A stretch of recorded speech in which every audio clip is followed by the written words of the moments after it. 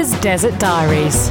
Hello, Arizona calling. And following the bang/fringe confusion of last week, I also went under the scissors and had my hair cut for the first time in 18 months. I have gone from a long, unruly mane to a super short bob, just in time for the oven-like temperatures Phoenix is starting to tease us with.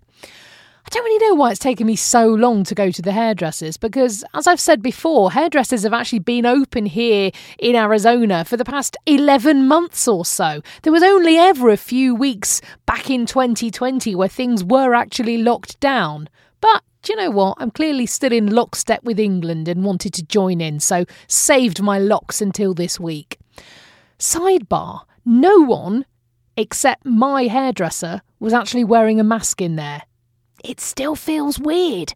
It's been a few weeks since Governor Doug Ducey made quite a confusing order about masks in which he blocked cities and counties in Arizona from enforcing mask requirements. Now, there was never a full mask mandate here in Arizona like there has been in some other states, but Doug Ducey let local government officials, people like the mayor of Tucson, make up their own mind about whether or not people had to wear masks. So that was one city that, along with Flagstaff, did have citywide mask mandates and now refuses to cancel them, which is going against what the governor has ordered. Now, all 16 Republican senators in the Republican-controlled Arizona Senate, despite the fact our two federal senators are both Democrats, they're the ones who actually report directly to the White House. It is quite confusing, yes. But all those 16 local Republican senators voted to rescind the mask mandate. Democratic senators weren't happy. One said, wearing a mask is something so simple that even a 4-year-old can do it, and the adults are the ones throwing temper tantrums. Now, the senator of Sun City, a Republican man, replied, "The last I remember, America was about the land of the free and allowing people to make decisions for themselves." Now, I hear a lot of this. Freedom. Which sometimes, and this is from an outsider's point of view, but absolutely not always, seems to translate as, what's in this for me? Is this law going to serve me? Or is it just going to help other people? Because if it's the latter, then I'm going to shout, freedom! Now, side note, no Americans that I know personally feel that way, but it is something I do hear time and time again on the news and on social media. Now, you might also be thinking, wait, where's the president in all of this? Why is this all coming down to mayors of individual cities to make decisions? And that's something I found to be quite interesting, increasingly interesting since I've moved here. I didn't realise how many of those day-to-day laws were state laws and not federal laws, not laws coming from the White House. This certainly sits with the concept that America isn't one country, but more like 50 countries, the 50 states, all held together in one union. Now, under the last administration, there were restrictions, of course, on international visitors. You know, my dad can't come and visit. I couldn't get back in the country because I'm not a permanent resident here. I'm not a citizen.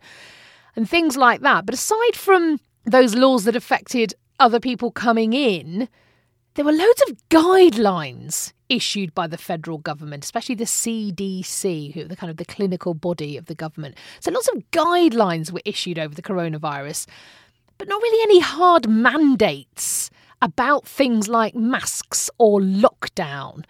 That was all left up to the states. So this responsibility was sort of abdicated. You make the decision, governor of Texas. You make the decision, governor of California.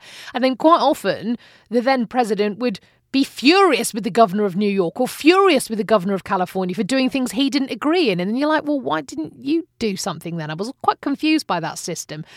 But then, of course, what then happens is that it seems to politicise everything to do with coronavirus further, things like mask wearing and lockdowns, because red states, the Republican states, seem to bunch together and act in one kind of general direction.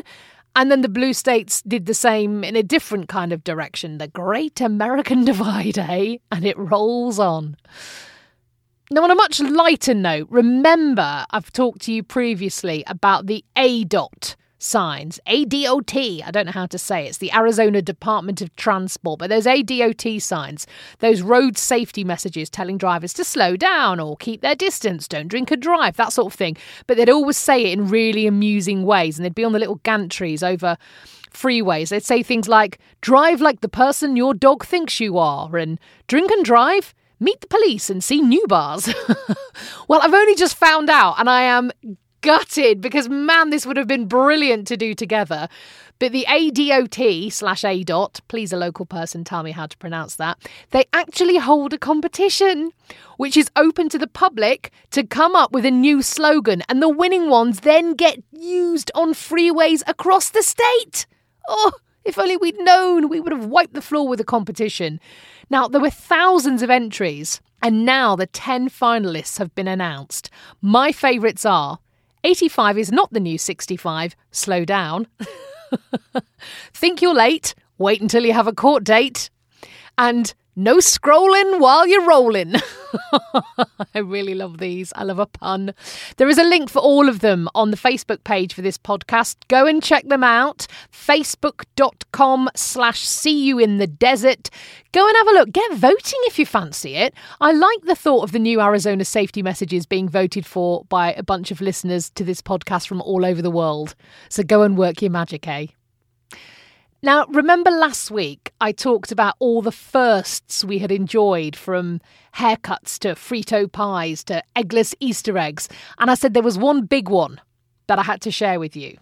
Well, yeah, we finally did the terrifying and exciting thing we have been wanting to do for absolutely years. And, well, I have to tell you, there's a new man in my life.